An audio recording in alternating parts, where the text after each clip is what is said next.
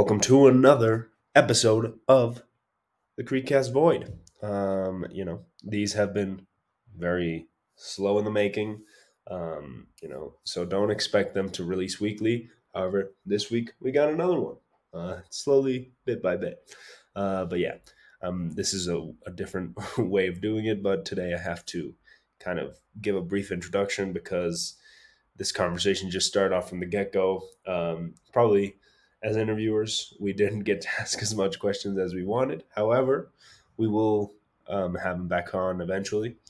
Basically today we have David McMillan on, a smuggler, a drug smuggler who worked for 40 years. Now he's no longer a drug smuggler. You're gonna hear some crazy stories. You're gonna be in for a ride. And yeah, he's basically the only Westerner to escape from Bangkok's one of Bangkok's maximum security prisons. And yeah, that's basically all the introduction I can give. As I mentioned, it'll be a bit loose, and it's kind of just going to be as if we were at a cafe talking, because we were just so invested that we kind of lost track of asking questions and whatnot. So yeah, enjoy. I can see another face kicking around. It looks Mariano or something like that, I think. He's just he's left. Perhaps he's a disappeared person. Perhaps that was quick. It was a quick. Yeah, that's the quickest kidnapping that I've ever seen. I don't know whether we can raise much of a ransom, but getting back to that, wouldn't this be? I mean, I've had experience in Colombia and Pakistan, India, Afghanistan. I found that when people disappeared, the drug connection was sometimes there in case they were dead, but mostly it was a kidnapping where there'd be demands made for some money. So it's just a criminal organization, kind of, or gang even. Yeah. They didn't have to be very big or well organized. They just have to be nasty, and they grab the people. And what would sometimes happen, or often, if they didn't get the money they were expecting, they would sell them on. Look, we have this person, we haven't got time to mess around. But we'll sell them to you and take a reduced fee. And every time if you were kidnapped and you got sold on, it would get worse, because the people who would take you would be not any less impatient than the other one. Yeah. So they would be putting a lot of pressure on as well. So I don't know. I think the problem with the war on drugs, amongst many things, is that it's like any prohibition. It's created a living and an income for a bunch of people that otherwise would be selling stolen cigarettes or and because they're already deep in having both feet into a ruthless world, a bit of kidnapping doesn't bother them if there's nothing. Yeah, exactly. So it is. Oh, you're back again. Yeah. Can you Sorry. hear? Yeah. Can you hear me? Yeah, I can. Oh, okay. Great to meet you. Sorry, it's just that my audio wasn't working, so I had to deck it up. Oh, it's okay. That's fine. Oh, you're quite organized here. I see you're not in the same room by any means, and I don't know. You must be across town, are you? Yeah, basically. And if it's any big city that I know, it's simply if everybody went to meet each other face to face, then most of your time would be in the front or back seat of a car. So you might as well get some big limousine and convert it into a studio, because you're never really going to just pick up anybody who looks interesting on the street and do your interviews that way. So Rodrigo was telling me that you've been going about a year together on this. Yeah, so far, yeah. Where did the name wow come from? I love that question, because the answer is never doesn't get easier to answer. Good. Basically, we were just high school students that were bored in the middle of class, so we started to do a kind of music group, I would Aye. say, and we were thinking of a name, and we thought of the Beatles. Mm-hmm. So we were like, oh, we need a similar bug themed Good. Mm. name, and we said the crickets. It's good, and I think anyway, somebody in the Spanish-speaking world had already chosen cockroaches, hadn't they? For Yeah. lots of things. So, why is it that cockroaches get such a bad name? I mean, I never understood. What is it that they do? It's just the fact they survive anything, isn't it? Yeah. Yeah, I think nuclear it's that. radiation. Yeah. You know, nobody really likes some bastard that just doesn't die. So a cockroach is going to be in for it. There used to be a cartoon years ago. I don't know whether you were a couple of generations before. It was the Fabulous Furry Freak Brothers, and they were kind of some hippies that got involved. But one of them was Fat Freddy, and Fat Freddy had a cat. And one of the sidebars to Fat Freddy's cat stories was the King of the Cockroaches. And the King of the Cockroaches was very famous for his solution to any problem was to send out 10,000 more. And it didn't matter they got slaughtered. There's always he might be related to dear President Putin. How much? How's that story, the Ukraine thing, going in Mexico? It's quite big here. Yeah, it's like in the public, it's like really big, but there's a whole thing with our government being supportive of Russia. In some really weird ways, it's not going well, I would say, with the government, but the people are pretty like it's present on their mind. A little bit less now, since like a few months have passed, and the public perception isn't that well at retaining. Oh no, it's terrible. In fact, I think they've done very well to sort of stay up in the public consciousness that way. But really, you kind of get the feeling that the news organizations are really hoping for something, that has some more changes in it, especially now, because it does appear that this will drag on for months, if not years. And that gets hard to make it into such a publicly affecting story. Breaking news story. If I tuned into the main channels in Mexico City and the main evening news, what would be the kind of things I'd be hearing this week? Oof. I think the main thing, it depends on the channels, but there's a lot of channels that are always constantly just talking about political debates on what the president said, what the president is going to do. That's very superficial. It is. Debates. It's an absolute dead end because you're listening to a bunch of professional liars. So my grandson asked me, what do politicians do? I said, their only function is to get elected. That's it.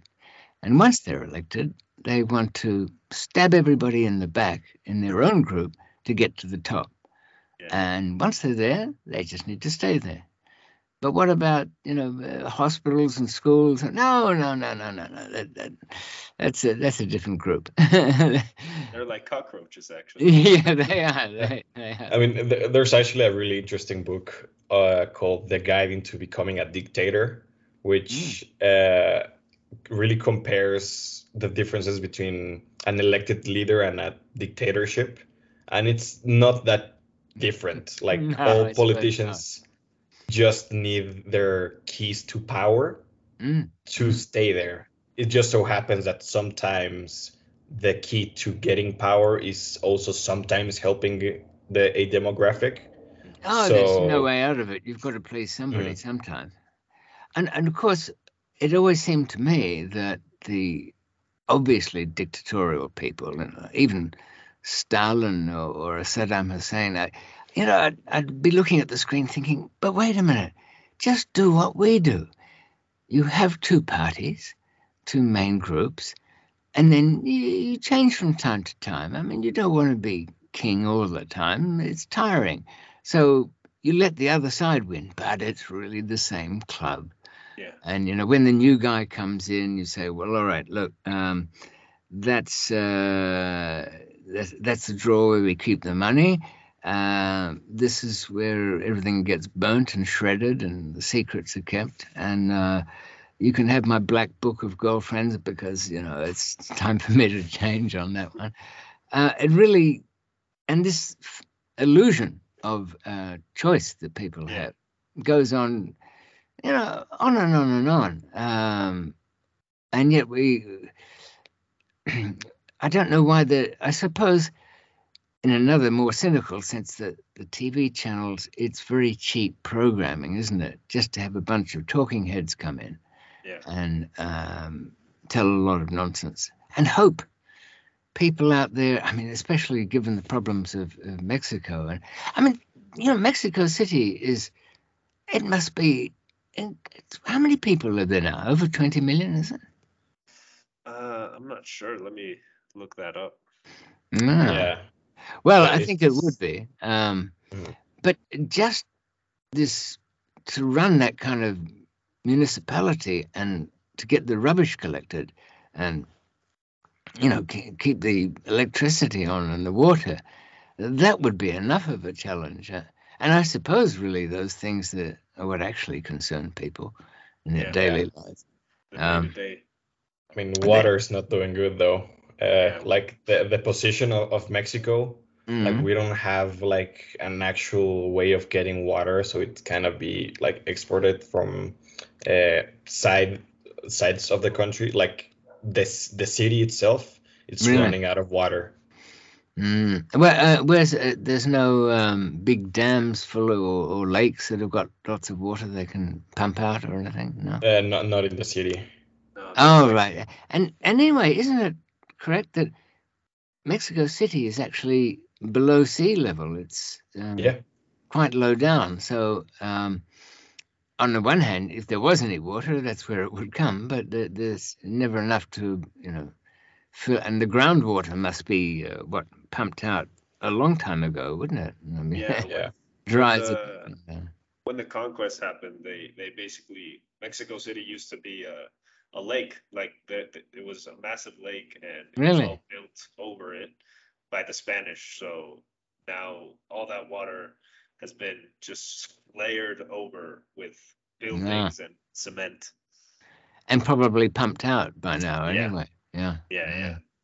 So you're saying that in time to come, the whole of the city might somehow crumble in under this empty cavern where the water once was. Oh. It's actually sinking. Yeah, like it's actually sinking. The city is sinking. Yeah. It's a lot of people say there's going to be water wars in the future. Definitely. Imagine that. There sort of are anyway, because from time to time you hear, even in countries that don't, they don't report much trouble, there'll be two small towns in China really fighting it out over the water supply, and this is a place where the people don't get any choice in anything. So, they must be pretty desperate to start fighting over that. And everything else is very expensive. Desalinization plants are very expensive, and you end up with a lot of salty water you can't use for anything. But what I was going to say, Mariano, Rodrigo is going to the United States next year. I think it is next year, or September maybe. And what's your plan for the future? Well, I'm actually learning German right now because I have a plan to go to Germany to study, just university in general, study biochem. Okay, well, that's a good field. And I mean, the general plan is to get outside of Mexico, like however means possible. But I'm actually taking, I'm taking a year off. Right. And I'm taking like a leap year just to collect myself, work, be entirely sure of what I want to study and be entirely sure of where I want to study. But the plan is, as far as right now, Germany. Well, good luck in getting to be entirely sure of anything in just 1 year. But I suppose, what made you decide on Germany? Why, out of all European countries, or even the US, why there? Well, first, some connections. Okay. It's a pretty cool place. I love the architecture, the community, and just I don't know how the universities, especially, they are mostly free. Like you pay no tuitions. It's just you And German go, you people are pay. very Yeah, nice too, aren't they? They're great yeah, people. I mean, the joke years and years ago was that they were over-organized. You know, the idea, English people thought that German tourists have a guide who tells them where to, and then at 10 o'clock, the guide would come out and say, okay, for the next 1 hour, we will be enjoying ourselves, you know, that kind of thing. Yeah, I always remember this sort of German reserve was told to me as a joke by a friend who talked about a couple that had a child, an only child, but after 1 year, 2 years, the little boy never spoke. They took him to a doctor, nothing wrong with him. 3 years passed, 4, 5 even, not a word, not a sign. Didn't cry, didn't laugh, didn't anything. But he was clearly getting better at things. You know, he could seem to be even reading. So, and then one morning, he came down to breakfast, and they poured hot milk on his cornflakes. Oh, and he made a face, and he turned to them and said, I have to tell you, I do not like hot milk on my cornflakes. And they were astonished. You know, but you can talk. We thought there was something wrong with you. 5 years. Why didn't you ever speak before? The little boy turned to the parents and said, well, up until now, everything was satisfactory. I thought, yeah, that would be a German kid, wouldn't it?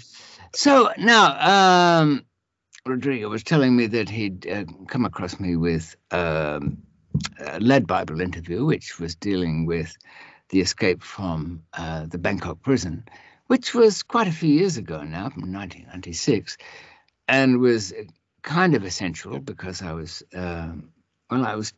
wasn't going to be executed in 2 weeks, but I was going to be sentenced to death. And it really concentrates your mind if you're facing a death penalty. So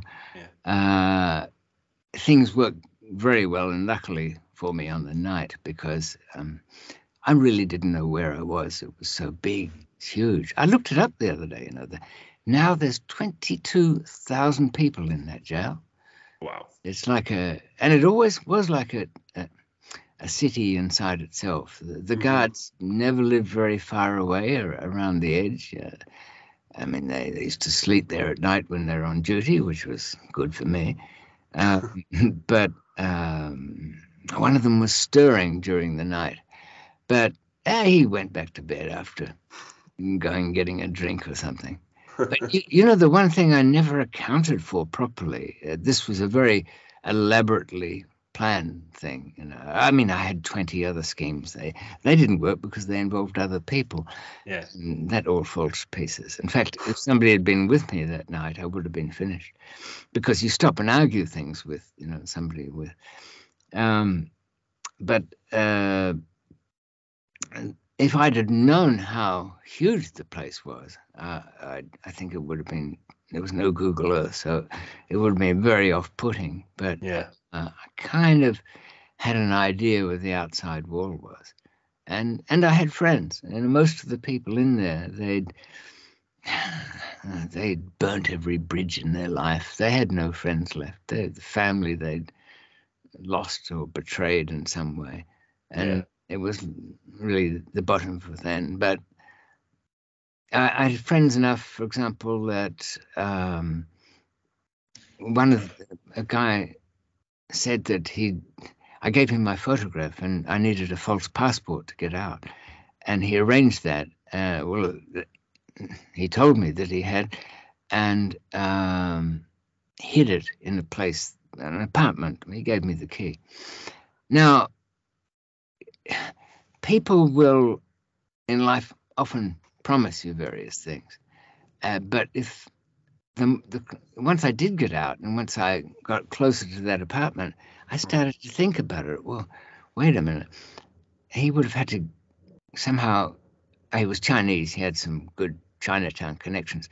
You'd have to get a passport, and it couldn't be more than about, kind of freshly stolen, no more than about a month, because there had to be an entry visa on the computer for having come into the country for this person. And then so he would have needed people who had people at the airport to type that in.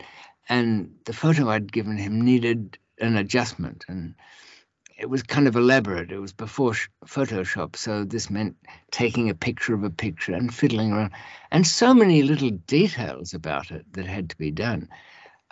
Stamps put in it with the right dates. I thought to myself, would anybody actually go through with this? And yet, I went to the apartment and I felt behind the mirror, and sure enough, there it was. I had a look at it. It wasn't quite as good as I'd hoped. And in fact, the hour I had on between the flight from Bangkok to Singapore, which, because one of my ATM cards didn't work, that was as far as I could get. But that gave me an hour to stare at this passport and find things wrong with it. And there were kind of a lot, it looked to me like the plastic was wrinkled in a couple of spots, it wasn't great. Yeah. And if I didn't like it very much, on landing, the Singapore customs immigration man at his desk, he didn't like it very much either, I must say. He gave it a funny look. And I saw him take it and slide his hand towards the ultraviolet light. And I knew from experience that in the British passports, there would have to be, when it went under that light, 3 pink little crowns would have to show up along the edges. And I thought, I started praying to, Confucius and all the Chinese gods. And he slid it under, and I was rewarded by not only my own life, because Singapore would have sent me back, but these perfect little 3 crowns in pink that were along the edge there. That's true. I mean, you guys have got to ask yourself, young as you are, if some unthinkable thing happened to you and you ended up in some shithole somewhere around the world, is there somebody you could call, apart from each other, of course, to the kind of person you can call at 3 o'clock in the morning and start to go into a long explanation, and the words that you hear interrupting you are, Rodrigo, don't explain any further. Just tell me where I have to be and what I have to bring. And that's all you really want, so that made a very big difference, having friends. Yeah. Of course, you'd think I wouldn't have, having used up all my luck then, that I wouldn't push it further. But one thing or another happened. And I ended up in trouble in Pakistan. Worse trouble. In Thailand, they just wanted to execute me by machine gun. Okay. In Pakistan, it was the death penalty, but I remember saying to some kid after I was arrested at an airport, not with anything, that only makes it worse. But I said, what's it like with the police here? Oh, they torture. I don't know, this isn't good. I said, well, what if you give them some money? And he thought hard about that. Oh, then just little torture. I thought, this is going to be a tough negotiation, this one.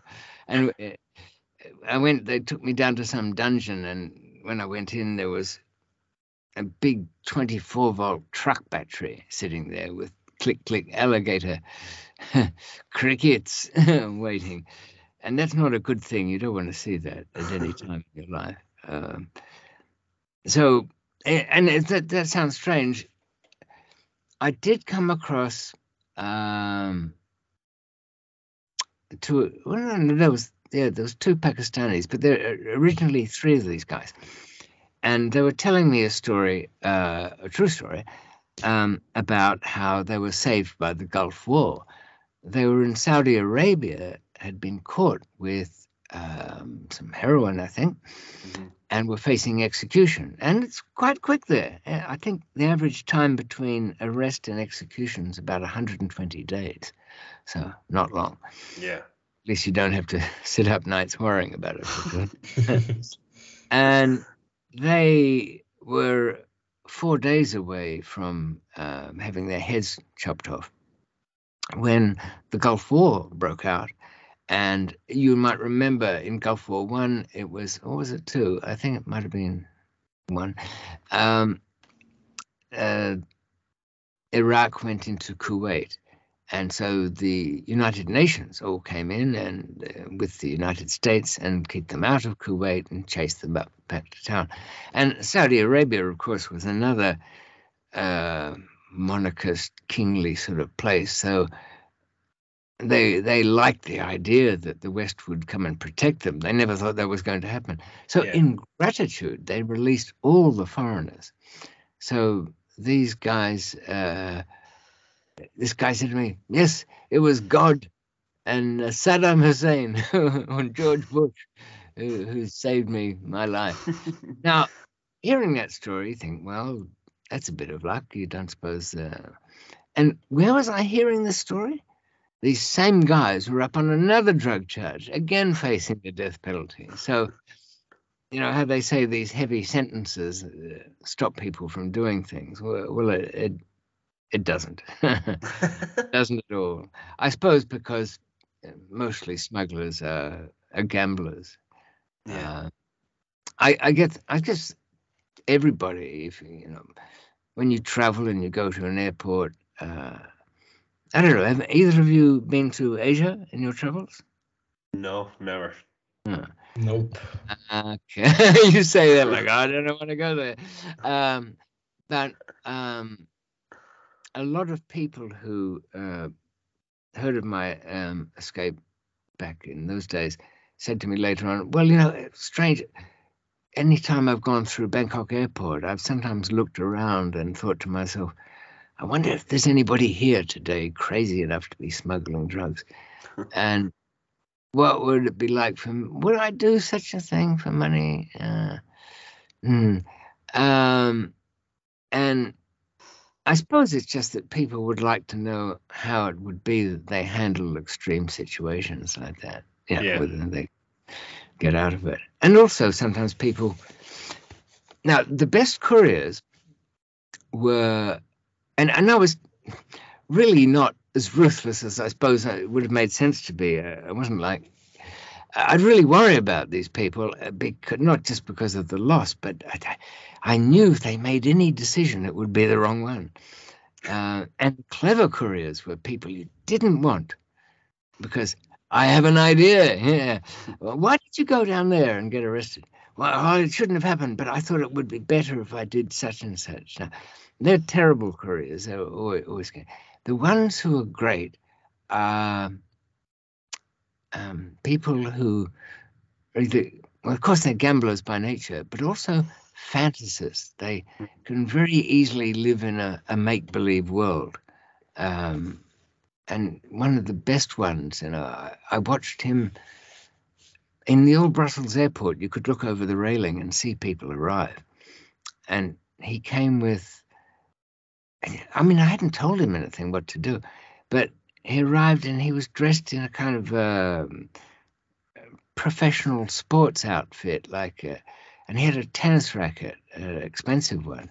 Yeah. I ought to know he had my American Express card, and he didn't hesitate to buy the things necessary for the job.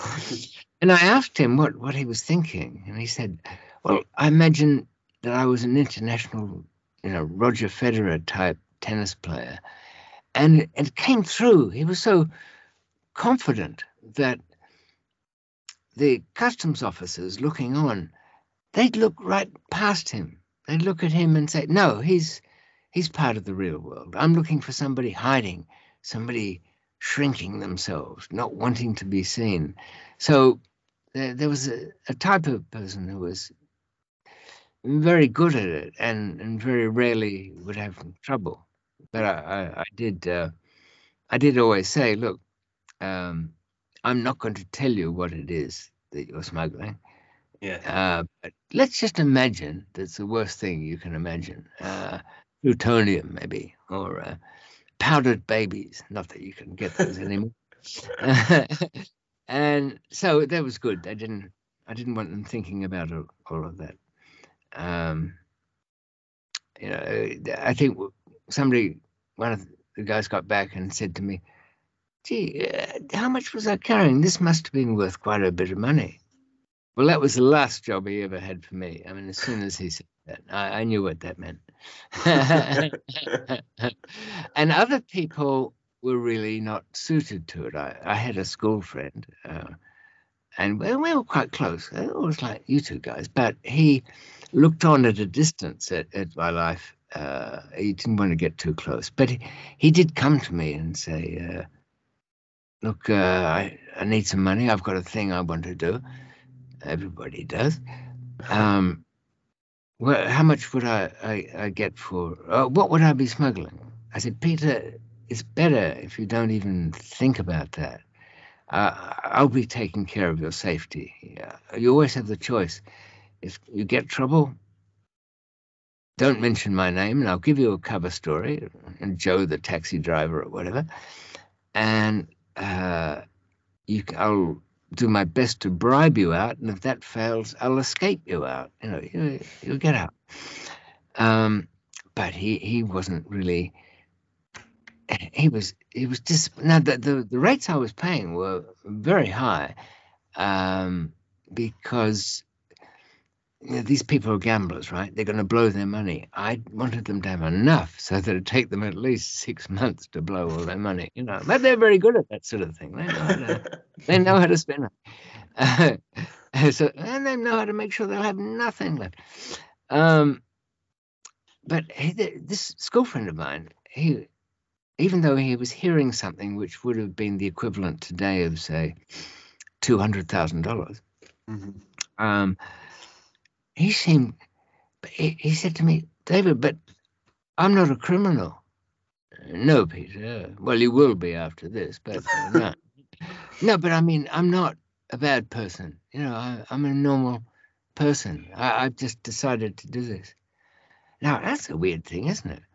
I said, Peter, let me get this right. I should pay you a bit more or a lot more because you're a pure person. You're a virgin. Somehow that's a better thing for me. I don't know how. Totally inexperienced. And that's right. Oh, and you're doing something that you don't approve of. So you're willing to do this for somebody like me, obviously a scumbag with no morals. So I should be impressed with your saintliness. Statue I'll build in your honor, and pay premium for your soul. Is that how you calculated this out? And he sort of understood, but not quite. He couldn't quite work it out. But I had to point out that for, I don't know, less than 5%, a 20th of what I was paying, there were people that would kill their own mothers for that I knew. It's not, it's certainly not hard to find. But do you think he, from what I've described of him, do either of you think he would have made a good career or not good career? No. I don't think so. I don't think so either. No. And I think we know why, because somebody like that, I mean, the people who lived in fantasy, they just walked on through. They didn't. A guy like that is not going to be happy enough just walking through. He will want to confront the customs people in some way. maybe not consciously, but some part of him will want to get in front of their face just to kind of say, I'm doing this. I'm Saint Peter, and I'm walking through with something, you're trying to stop. People with high morals, you don't want them, but not for the reasons you think. It's simply that those with high morals want everybody to know they've got high morals. It became so. I learned a lot in a fairly short space of time about, and it was, it was a bunch of hippies as we started out. We didn't even really. We used to import Thai weed in they used to call Buddha sticks in those days, and it wasn't a really great quality compared to the stuff now. But we were kind of hesitant about putting even 10% on top of it, because the idea was that drugs should be legal and you open it up, but it doesn't. You find fairly quickly that you have to get, if you're not organized, it's dangerous for people. So you have to be very thoughtful about what you're doing. And that was really the thing that drew me in. I was kind of arrogant little prick at 20. And if somebody said no, I'd have to think, no, well, wait a minute, let's not get hasty here. You say no, but I can think of a way, yes. Yeah. And that was the enjoyable part. I always felt a bit depressed after a job was over. And I never really wanted to give the stuff away. I remember having some cocaine that I got before they ran out of the good chemicals a few years ago. It was nice, beautiful, shiny, white, like pearls. And I looked at it before handing it on. It was like getting rid of a child. I'd taken so much care to this thing and made it a little bed so it could travel, and done all of this, and had to apologize to it. I said, look, it's time for us to leave now. I must say, you're not going to be treated well. You'll be squashed, and bad things will be mixed with you. Kind of things you don't want to be next to, and people will act stupidly when they have you in any way. It's not going to. It's almost like I felt like interviewing somebody before they could buy it. Yeah. And if I didn't approve of what they had in mind, then I don't know. So it was kind of like an addiction. Oh, doing the jobs. Yeah. Yeah, it was very, and because after I started to make some money, I could make them even more complicated. Yeah. And the thing was that whoever was carrying, you had to make, when that person arrived, as though they came from somewhere else. And that involved lots of, they didn't have a very, look, when you travel now, it's really destroyed, smuggling by air. Anybody with any sense uses the ships because they can do what they want. But there are exceptions, but they're pretty rare. I mean, the Colombians are very inventive at finding ways to mix it in. They lots of times, I'd been in the business like 20 years, and some guys from Peru sent me something, and I knew it was there, but I couldn't find it. It was a box of little leather change pouches, like you put coins in it and something. Yeah. So I thought, all right, yeah, straightforward. It's in the lining, that's no big deal. That's not very good. That's dangerous. So I cut one open, nothing.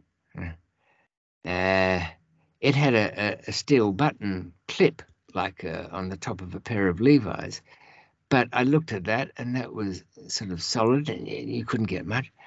So I said to my girl at the time, look, I'm not going to give up because I know it's there, and I don't want somebody to tell me.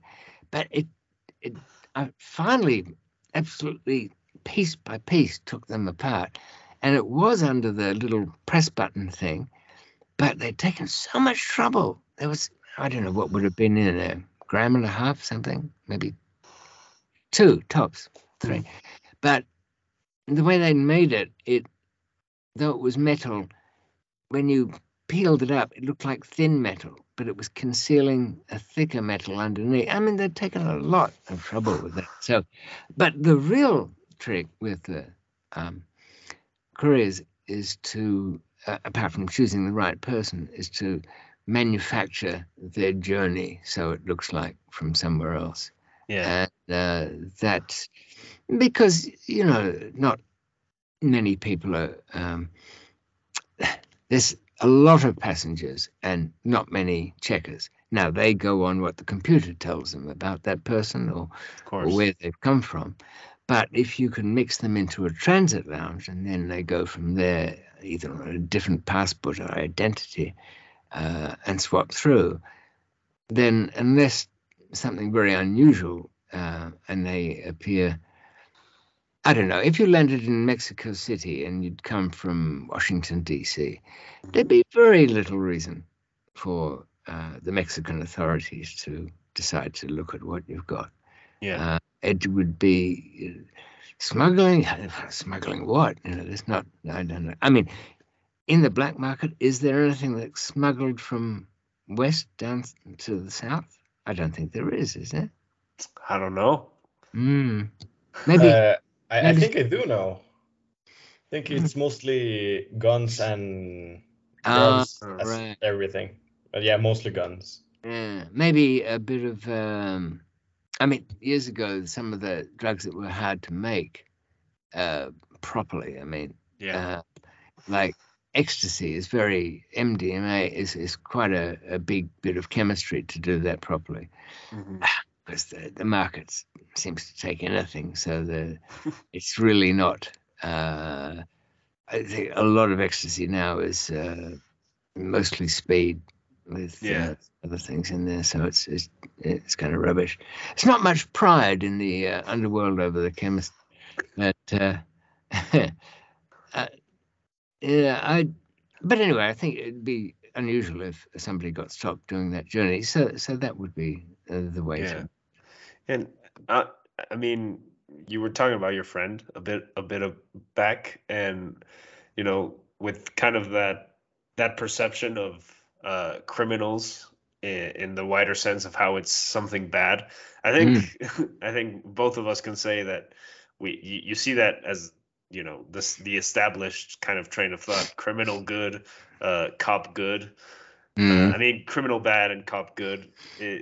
In your experience, do you feel that that's misportrayed? It's not the way it really is. Well, certainly, I've been asked, and this will lead to your question. Some people have said, but when you decided to retire, did they let you? I thought, oh, they? But you work with whoever you like to work with. Nobody can make you work with somebody you don't want to. Yeah. You're not going to do a very good job with well, you might do a good job with a gun at your head, but that gun has to be you've got to feel it in your head before, not let loose running around. Of course, something where you have to use a lot of care and thought and operational planning is something that can't be done under force. But there's a very easy way to look.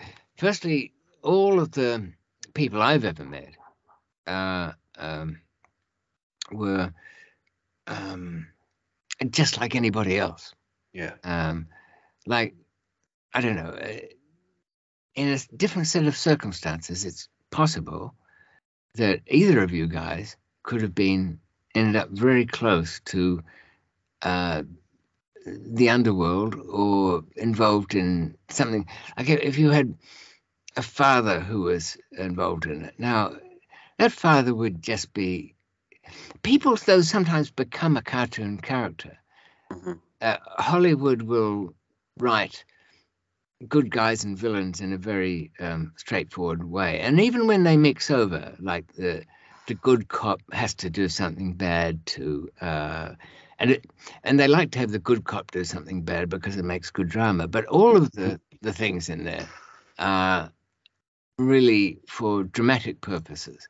Yeah. So I mean, Hollywood must have been so happy that drugs were outlawed, because it opened up a lot of possibilities for making good television and movies. I spoke to a dress designer or clothing costumer on Miami Vice, and she said, no, it's good. Well, we're a bit stuck with the lead characters. We have to dress them in a certain way, and you'll notice in any TV show, for some reason, they're always wearing the same clothes. Well, I mean, literally exactly the same clothes, week after week. So Sonny and Tubbs, or whatever their names were, in Miami Vice, were always wearing, he was wearing T-shirts and whatnot. But she said, no, but the bad guys, we have a fun job there. We can kind of dress them as wild as possible. Yeah. But not many, the most successful crooks I ever met always dressed down, not overdressed. People who are too flashy or excessive. They're walking out with a target on their backs. They're not going to last too long. A guy that, when I was in my teenage years, that really taught me how to survive. He was so quiet about things. He went out to work every day. He didn't do any work, but he did his thing. But he got dressed for it in his working man's overalls, and Rocky, his name was. And I'd know when he'd just had a big shipment in, because I'd come across somebody. Have you seen Rocky around? I haven't seen. Oh yeah, I saw him just this week. The guy must be going bad. Why's that? Well, I was at a gas station and he asked me for $20 to fill up a tank, and he was embarrassed about it, but he was a bit short, and he said he'd pay. You know what I thought to myself? Rocky, you bastard, you've just got to load in. You're caked. You've got money up to your neck. That's why you've gone to all the trouble of telling people around town and acting embarrassed about it. That was a nice touch. And borrowing money. Nobody will suspect this. So, so I'd ring him up, and I knew it was him because there'd be no answer on the other end of the phone. He just would. I mean, some people talk cautiously, careful what they say, or use coded words, but that's very dangerous. I mean, it's very easy to get a policeman into court saying, well, I know that is that the word paint is code for cocaine. It always has been. They talk like that. So he just said nothing. And this would be, say you're going up to Rocky and he's just had a load in. Mm-hmm. And can you go up to him and say, hey, listen, Rock, I'll take a few kilos of that, let's come in. I could use that. Nah, it doesn't work like that. Rocky would say, Dave, you couldn't lend me a few hundred. Rocky, spare me. I'm not believing it. No, save it. I need some of that. Oh, no, mate. Look, I've been out of it. I'm so hot. Police are watching me all the time. Are they? But you met me today, even so. Well, we go way back. So what about it? No. Look, honestly, I haven't got anything. But I know some people. Oh, yes, you do. You know some people. Yeah, where are they? Oh, you have to go there. You have to go here. You have to wear a funny hat. You have to climb mountains. And then what happens when I get there? Well, I tell you, you don't want to do that, Dave, because, why? Because it's so damn expensive. I laughed, said Rocky, when I heard that. No, it's too much, but it's very good. Very, very good. But it's too expensive, so I won't even bother. I won't waste you. I won't insult you by arranging that. So you'd have to go through this, dramatic comedy for an hour, as he denied and said it wasn't his, it was people he knew, and it was so, it cost him much money. It was very good stuff. I'm told it's very fucking good, but expensive. And but this was professionalism about it, Yeah. So, mate, speaking of that, the that great courier I had that dressed like a tennis pro, and he was a record producer the next time after that. That's why he had to rent a Maserati from my Amex card. I switched to Visa after that because it's not unlimited.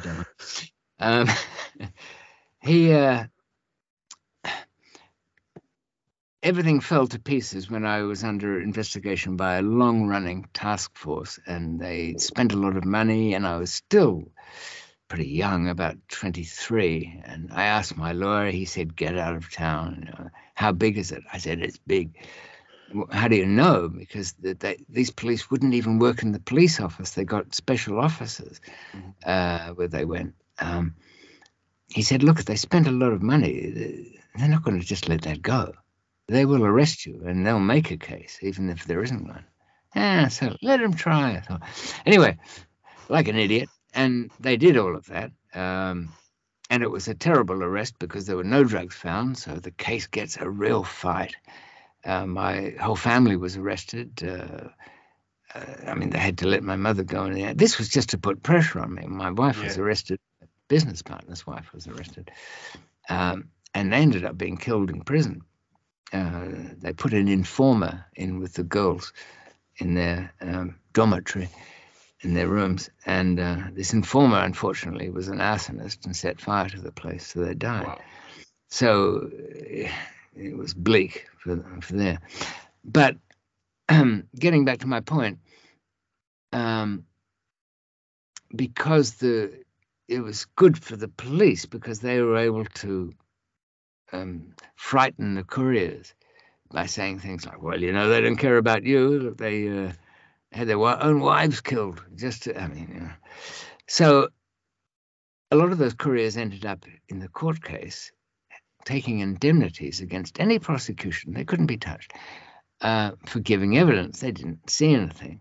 But here I'll get to the point about what goes through the mind of people. Here I had that courier, Peter, who was very good at assuming a new identity. But in a crazy way, it worked in my favor in court because after 6 months with the police, he wasn't himself any longer. He was a Miami Vice character again. He was sunny. He had a little walk, a bit of a John Wayne going on there, and his manner in court was so strange. It was kind of like,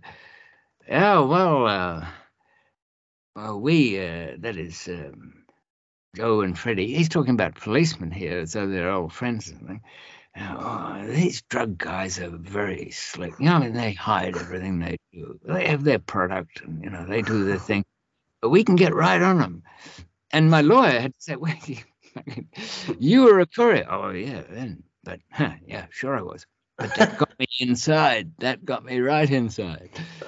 And the jury they couldn't quite take this in. And another one who was a real criminal, slick, underhanded rat, he'd got us more or less arrested by a Thai businessman who was coming over to see him, giving him stuff. And the police steamed in and caught him with a bit. And he said, look, there's no deal you can make that will get you out of this. He was another Peter. Watch the Pedros. He said, look, I can give you McMillan Sullivan. That's our last name.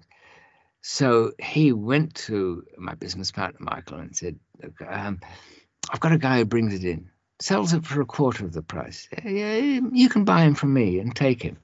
But don't tell anybody, especially David.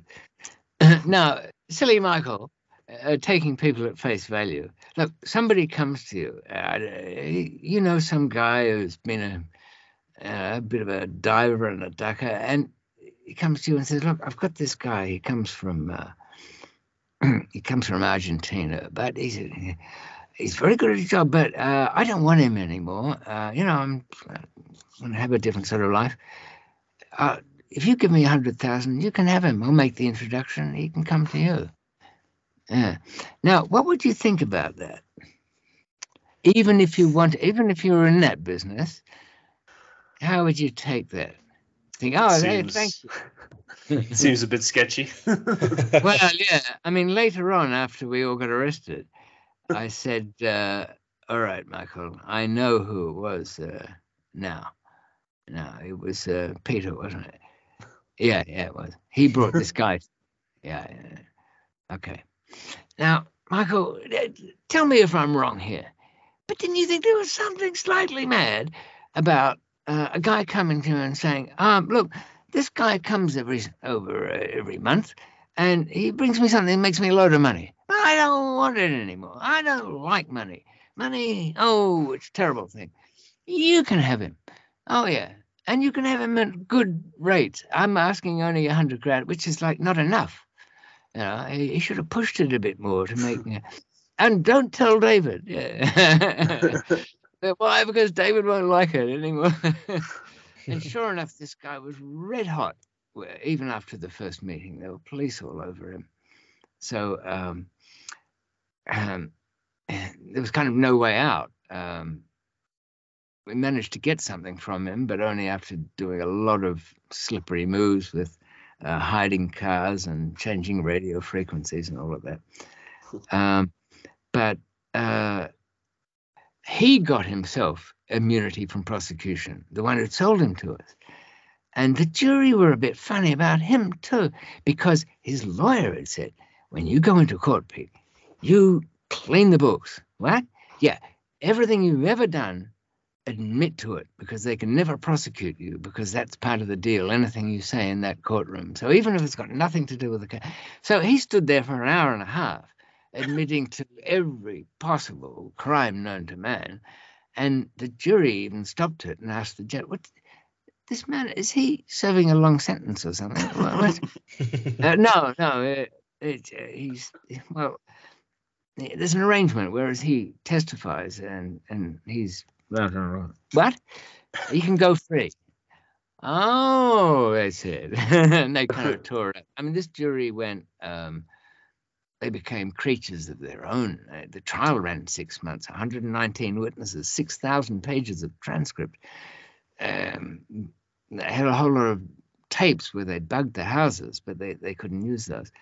Not because of the law, it's because when we found them, we used to sit around the table at night reading from scripts. You know. Rodrigo, yes, Dale? I tell you what, I'm glad I've got nothing to do with that business anymore.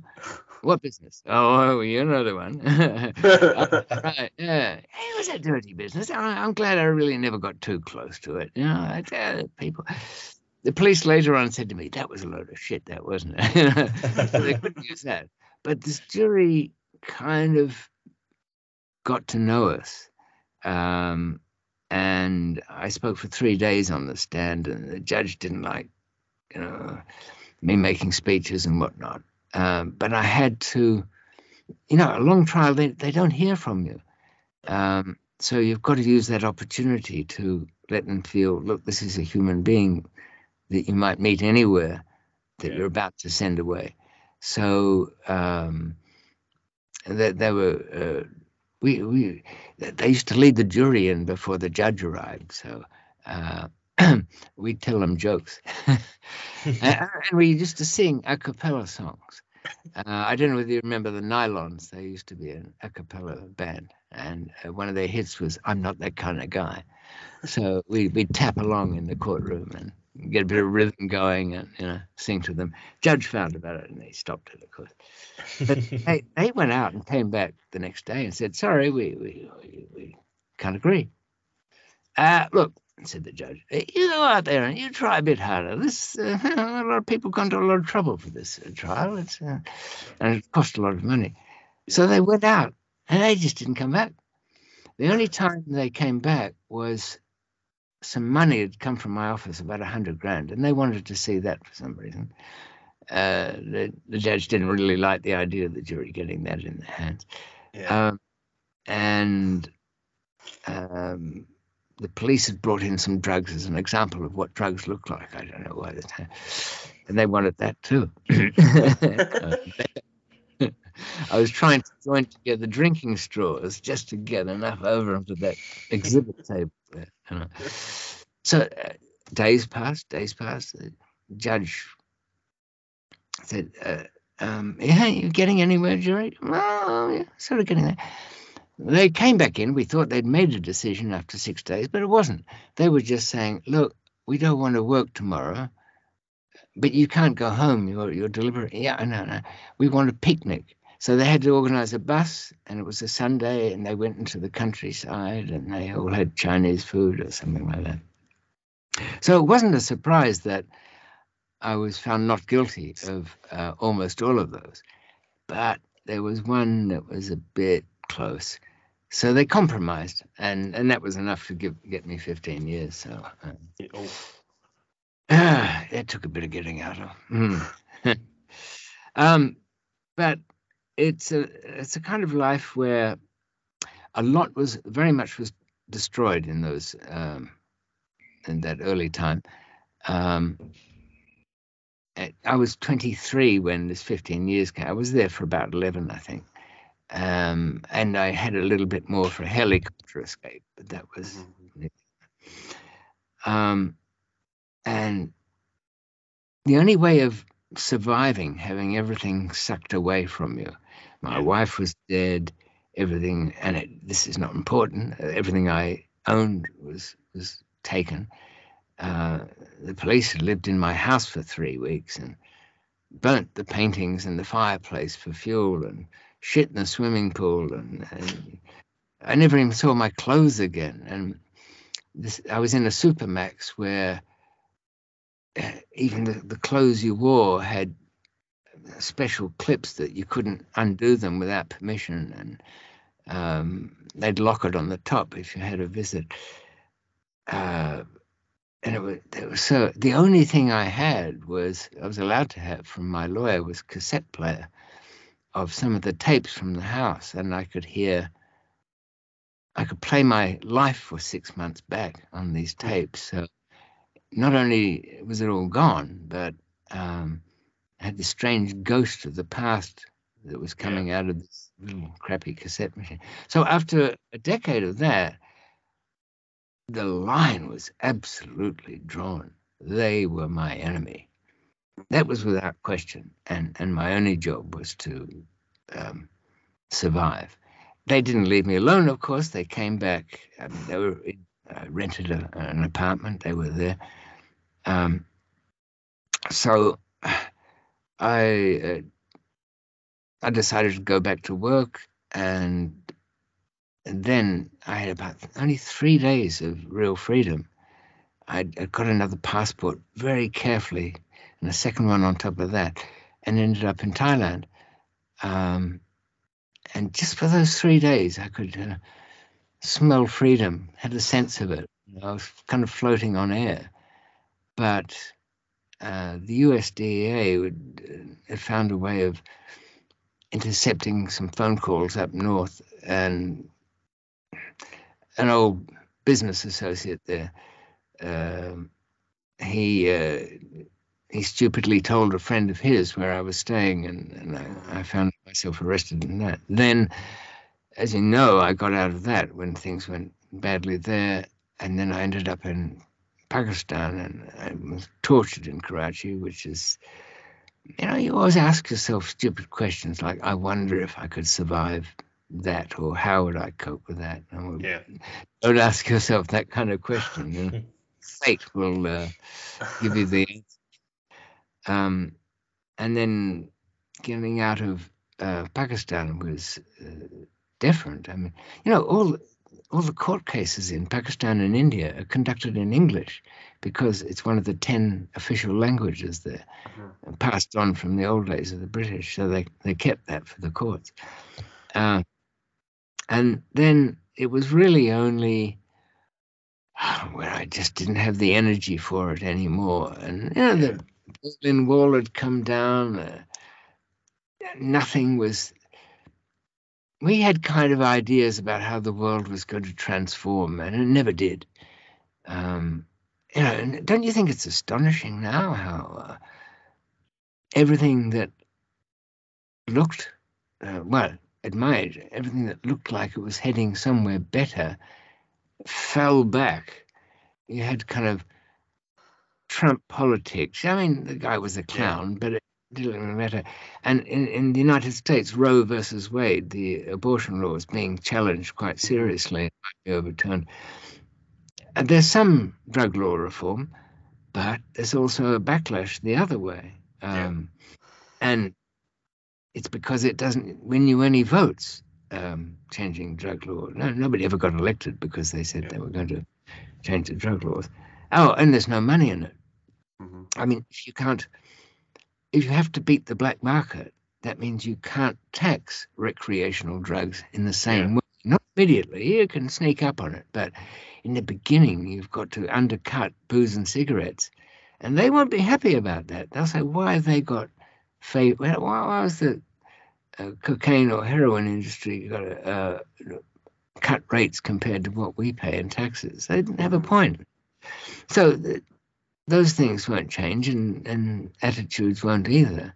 Look, if I've always said this, if peanuts were made against the law, everybody would laugh at it. That's stupid. Why did that happen? I don't know. Somebody choked on one. Oh, no. Anyway, but you would find after 20 years of this law being in place, it would be enforced. Policemen being what they are, it's an opportunity for corruption. It's you can imagine a father in 20 years of, nut wars and macadamia kingpins, pistachio, all of that. Some father talking to his kid, his teenage son, saying, "Oh, look, I understand, son, but and lots of people say there's nothing wrong with having a few peanuts, but you look at those peanut dealers driving around in their fancy cars with their gold and guns and everything. It wouldn't take much for it to be utterly accepted in the world, and it doesn't. So you get to kind of an age when you don't want to be part of that fight. Yeah. But I suppose for every one of the readers of the books or viewers who wish me dead, or that I should have been executed, and there's quite a few of those. Hi guys, love your work. If I had been dead, then of course I wouldn't be able to tell of some quite interesting and useful things that have a result. Yeah. So now that you look back, after being through all those different experiences and, really meeting a lot of people and kind of, your whole life was survival to a certain extent. Do you have any regrets on it? It's a hard trade-off to make. I always thought that I would have been happiest being a technician or working in the sciences, because that's discovery of something that's unknown, how it works, is always really interesting. And nature holds so many fascinating secrets. Yeah. Everything from the way proteins fold, and you look that so much of nature is just the shape of things, and what makes a shape anyway? Where does a grain of sand finish and the air take over? And okay, you've got to be a little bit better at maths for this, but I think I would have had a happier life anyway. But on the other hand, there's some things that I've come to know that I just don't think I would have learnt in any other way. And I've become became years ago. People always think in the contraband business that everybody's ruthless, but the fact is, if you've been cheated, the odds are you were expecting that. You knew that person was likely to cheat you. So if you walked in there, you deserve what you get. And oddly enough, I think it does somebody good every so often to be cleaned out by some cheat, because so it wakes you up to think, well, wait a minute. I shouldn't stumble around like an idiot here. Or, and and people have asked me, well, didn't you take vengeance on those that were in a position to do so? Of course not, because it was my fault. I blame myself for my wife's death all along, always have. I can point the finger at various people who behaved badly or did the wrong thing, but she wouldn't have been in that position if it wasn't for me at all, anyway.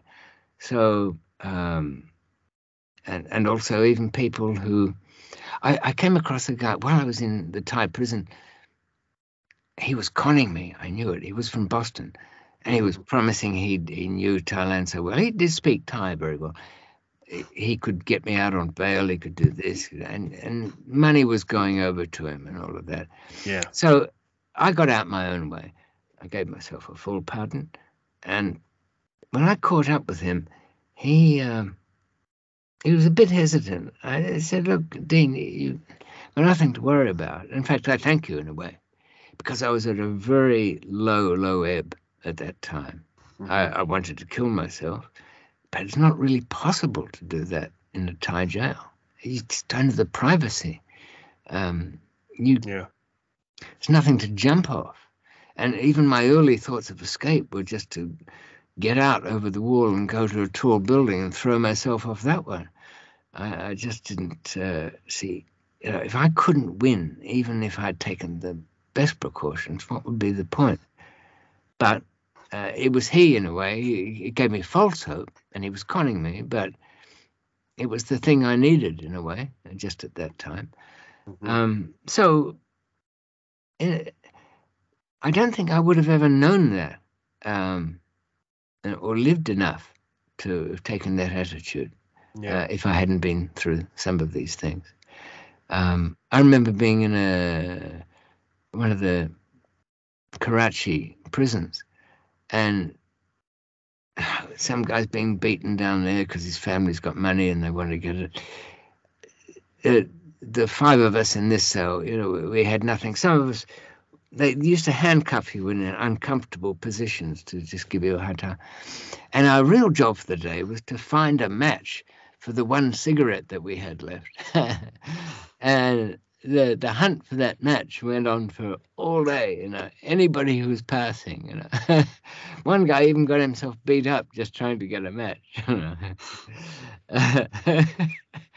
The guard got annoyed with him, dragged him out of the cell, battered the hell out of him, and I get back in there and shut up. Oh, yeah, all right, boss. You haven't got a light, have you? My head off to that kid, This is somebody who go the extra mile for any reason. There's so many things that, and the comedy of the underworld, when I say the comedy, the ridiculousness of it sometimes. I came down to a beach in near Kota Bharu in Malaysia. There was blood all over the place. There were 5 smugglers dead. There were 2 cops taken off to hospital. It was carnage. A shipment was coming in. Now, all of that shooting and that death and the clash between these two sides, do you know what that was over? What they were smuggling? You couldn't guess. It was garlic. Yeah, the Malaysian government had decided to protect local garlic farmers by putting a 400% duty and surcharge on top of any imports. So overnight, it became a highly profitable thing to bring in garlic from Thailand. And they couldn't stop them, so they got serious and they started shooting them. And it was a perfect demonstration of how, what not to do. That it doesn't make any difference. Yet, we human beings just repeat mistakes time and time again. Yeah. Even and a lot of things are code for, we're not going to do anything, but we'll pretend, like sanctions against Russia. The only effect of that is to put a lot of people out of work, but also it's been a great advantage to the Russians so far. They've had to put capital controls in so money doesn't leave the country. Local businesses have been just starting to make a lot of things that were previously imported. they don't lose foreign exchange because the money doesn't go out to pay for foreign goods. So all in all, it's certainly having no effect on. Yeah. What are they going to do? Who's going to overturn, ruthless leaders by saying, "Oh, I can't get a McDonald's anymore. So, you're out. Get out of the Kremlin, you bastard." Well, why? When you get to a certain age and you see the same lies told and told and told again, it's very hard to take anything seriously. Yeah. That stuff. Yeah. Oh, listen, I've got to ask, because time's running out in a way a bit. In 20 years, when you're pushing up against the wall of 40, say, how do you imagine the world to be? Exactly the same, different good, different bad? Man, You want to start off? Yeah, I mean, it's a tough one because I have two mentalities when it comes to the future. Like the world that I hope it will be, and the one I kind of know it would be. And I mean, with the whole climate change destroying the planet and the world becoming. But slowly, we got plenty of time. It's not that slow now. Oh, I know, but probably worse things.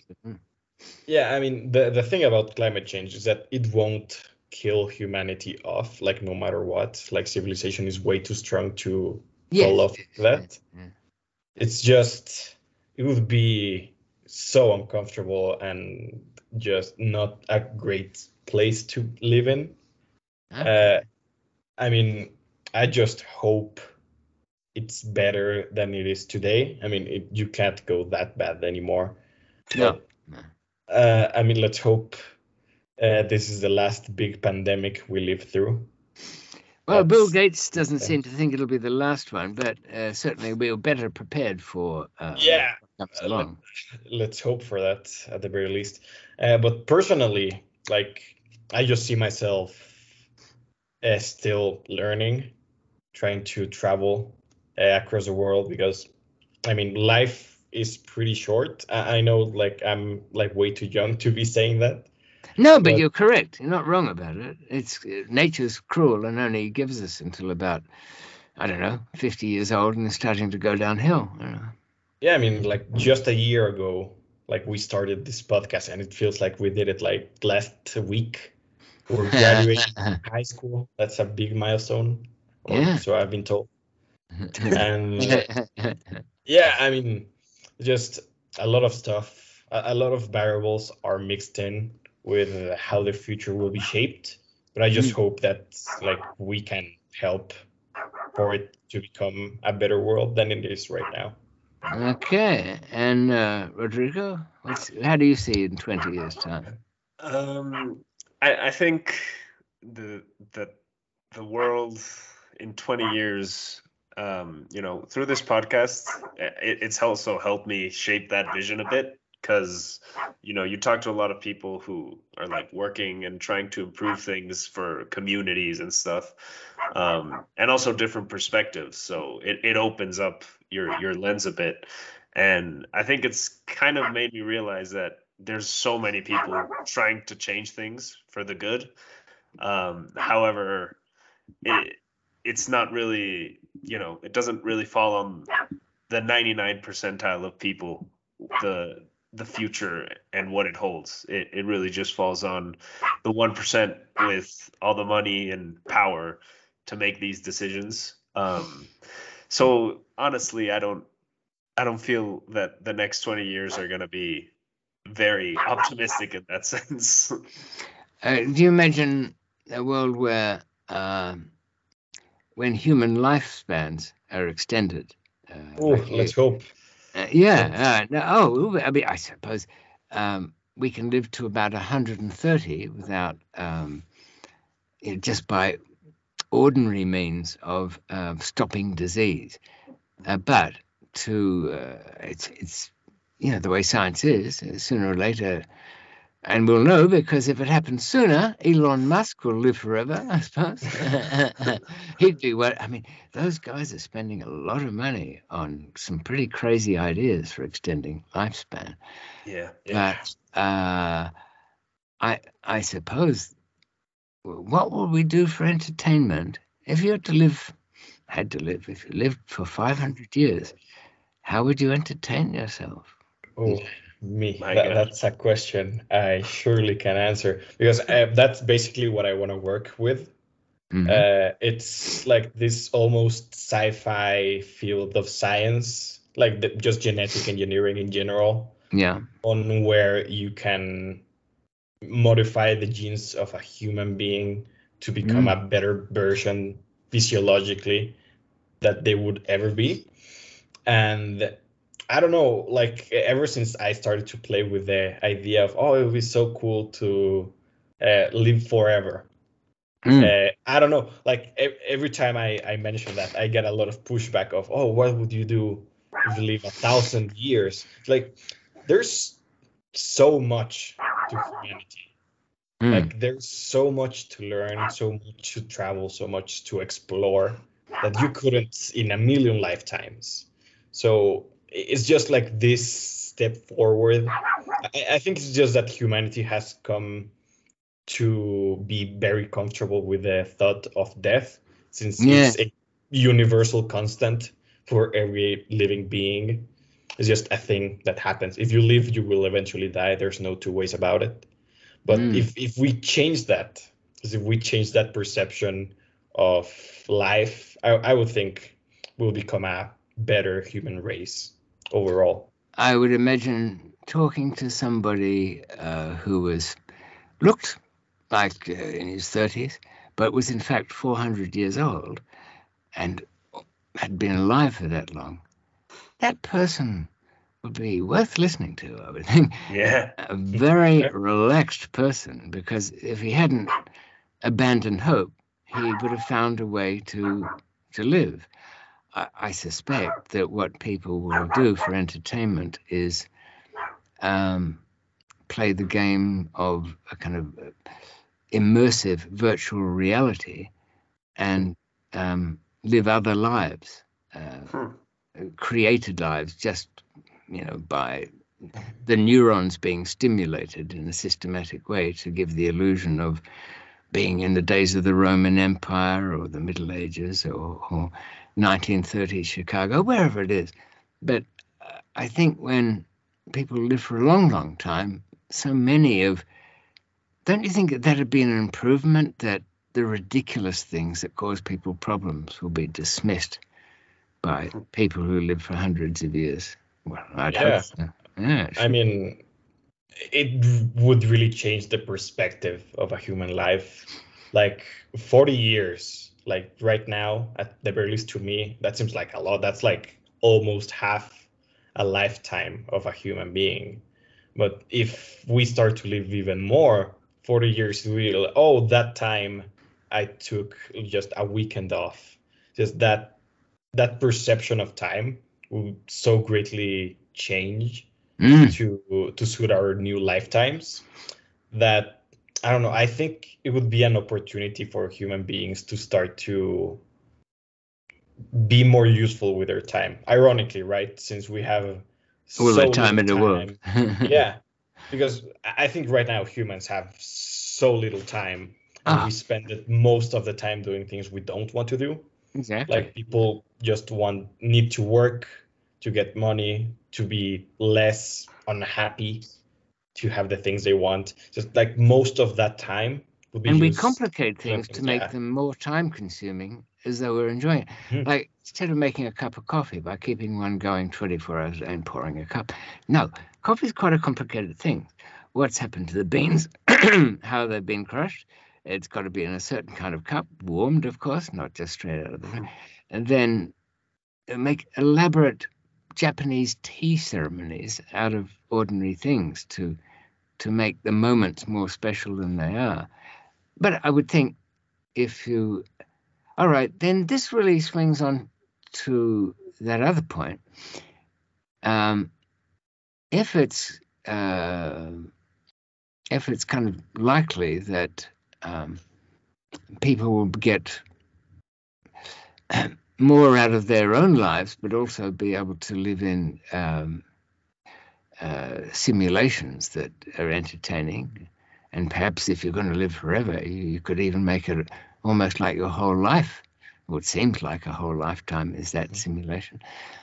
And yet we know that the universe is so huge, unimaginably huge, and the odds of finding Earth-like planets are not so rare, that there are other intelligent civilizations out there. And if they're living simulations, then, well, statistically, we're more likely to be living one now. Or that is, we are part of Rodrigo's simulation. You say, we've been written into the program for his amusement. You can take it as a selfish way. Well, it's good. That sounds kind of a relatively optimistic way of looking at the future, I think. And I'll tell you what we should do. Here we are in May of 2022, survived the pandemic and going on. Wherever you are, send me an email in a year's time, and we'll see what panned out. Okay. Sounds like a plan. Yeah, let's set a specific date. All right. Well, it's 17th of May today, so let's make it the 17th of May in 12 months' time. And we'll see. And we'll be back on the air. I won't look any more collapsed and at death's door than I am now. So, you guys will be going ahead, and like some old vampire, I can, just from what you tell me, I can get dripped on and survive with the stories of hope of the future. All right, it's been fun the last hour and a half. So, all of the Creekcast fans out there, good to hear from you, and we'll be back here in a year. And what I'm going to do is this, I think, called WeTransfer. I'll send you this entire recording so you can do what you like with it. Oh, thanks. And, thank you so much. Whatever use you may wish to. And I must go now because I can hear my little pet dogs destroying each other. It's probably feeding on the carcass of my friends out. Okay, guys, all the best, and let's look to living a long time, shall we? Thank you so much, David. Thank you. Okay, it's a pleasure. Wonderful time. I'll just try and click my way out. I'm stuck.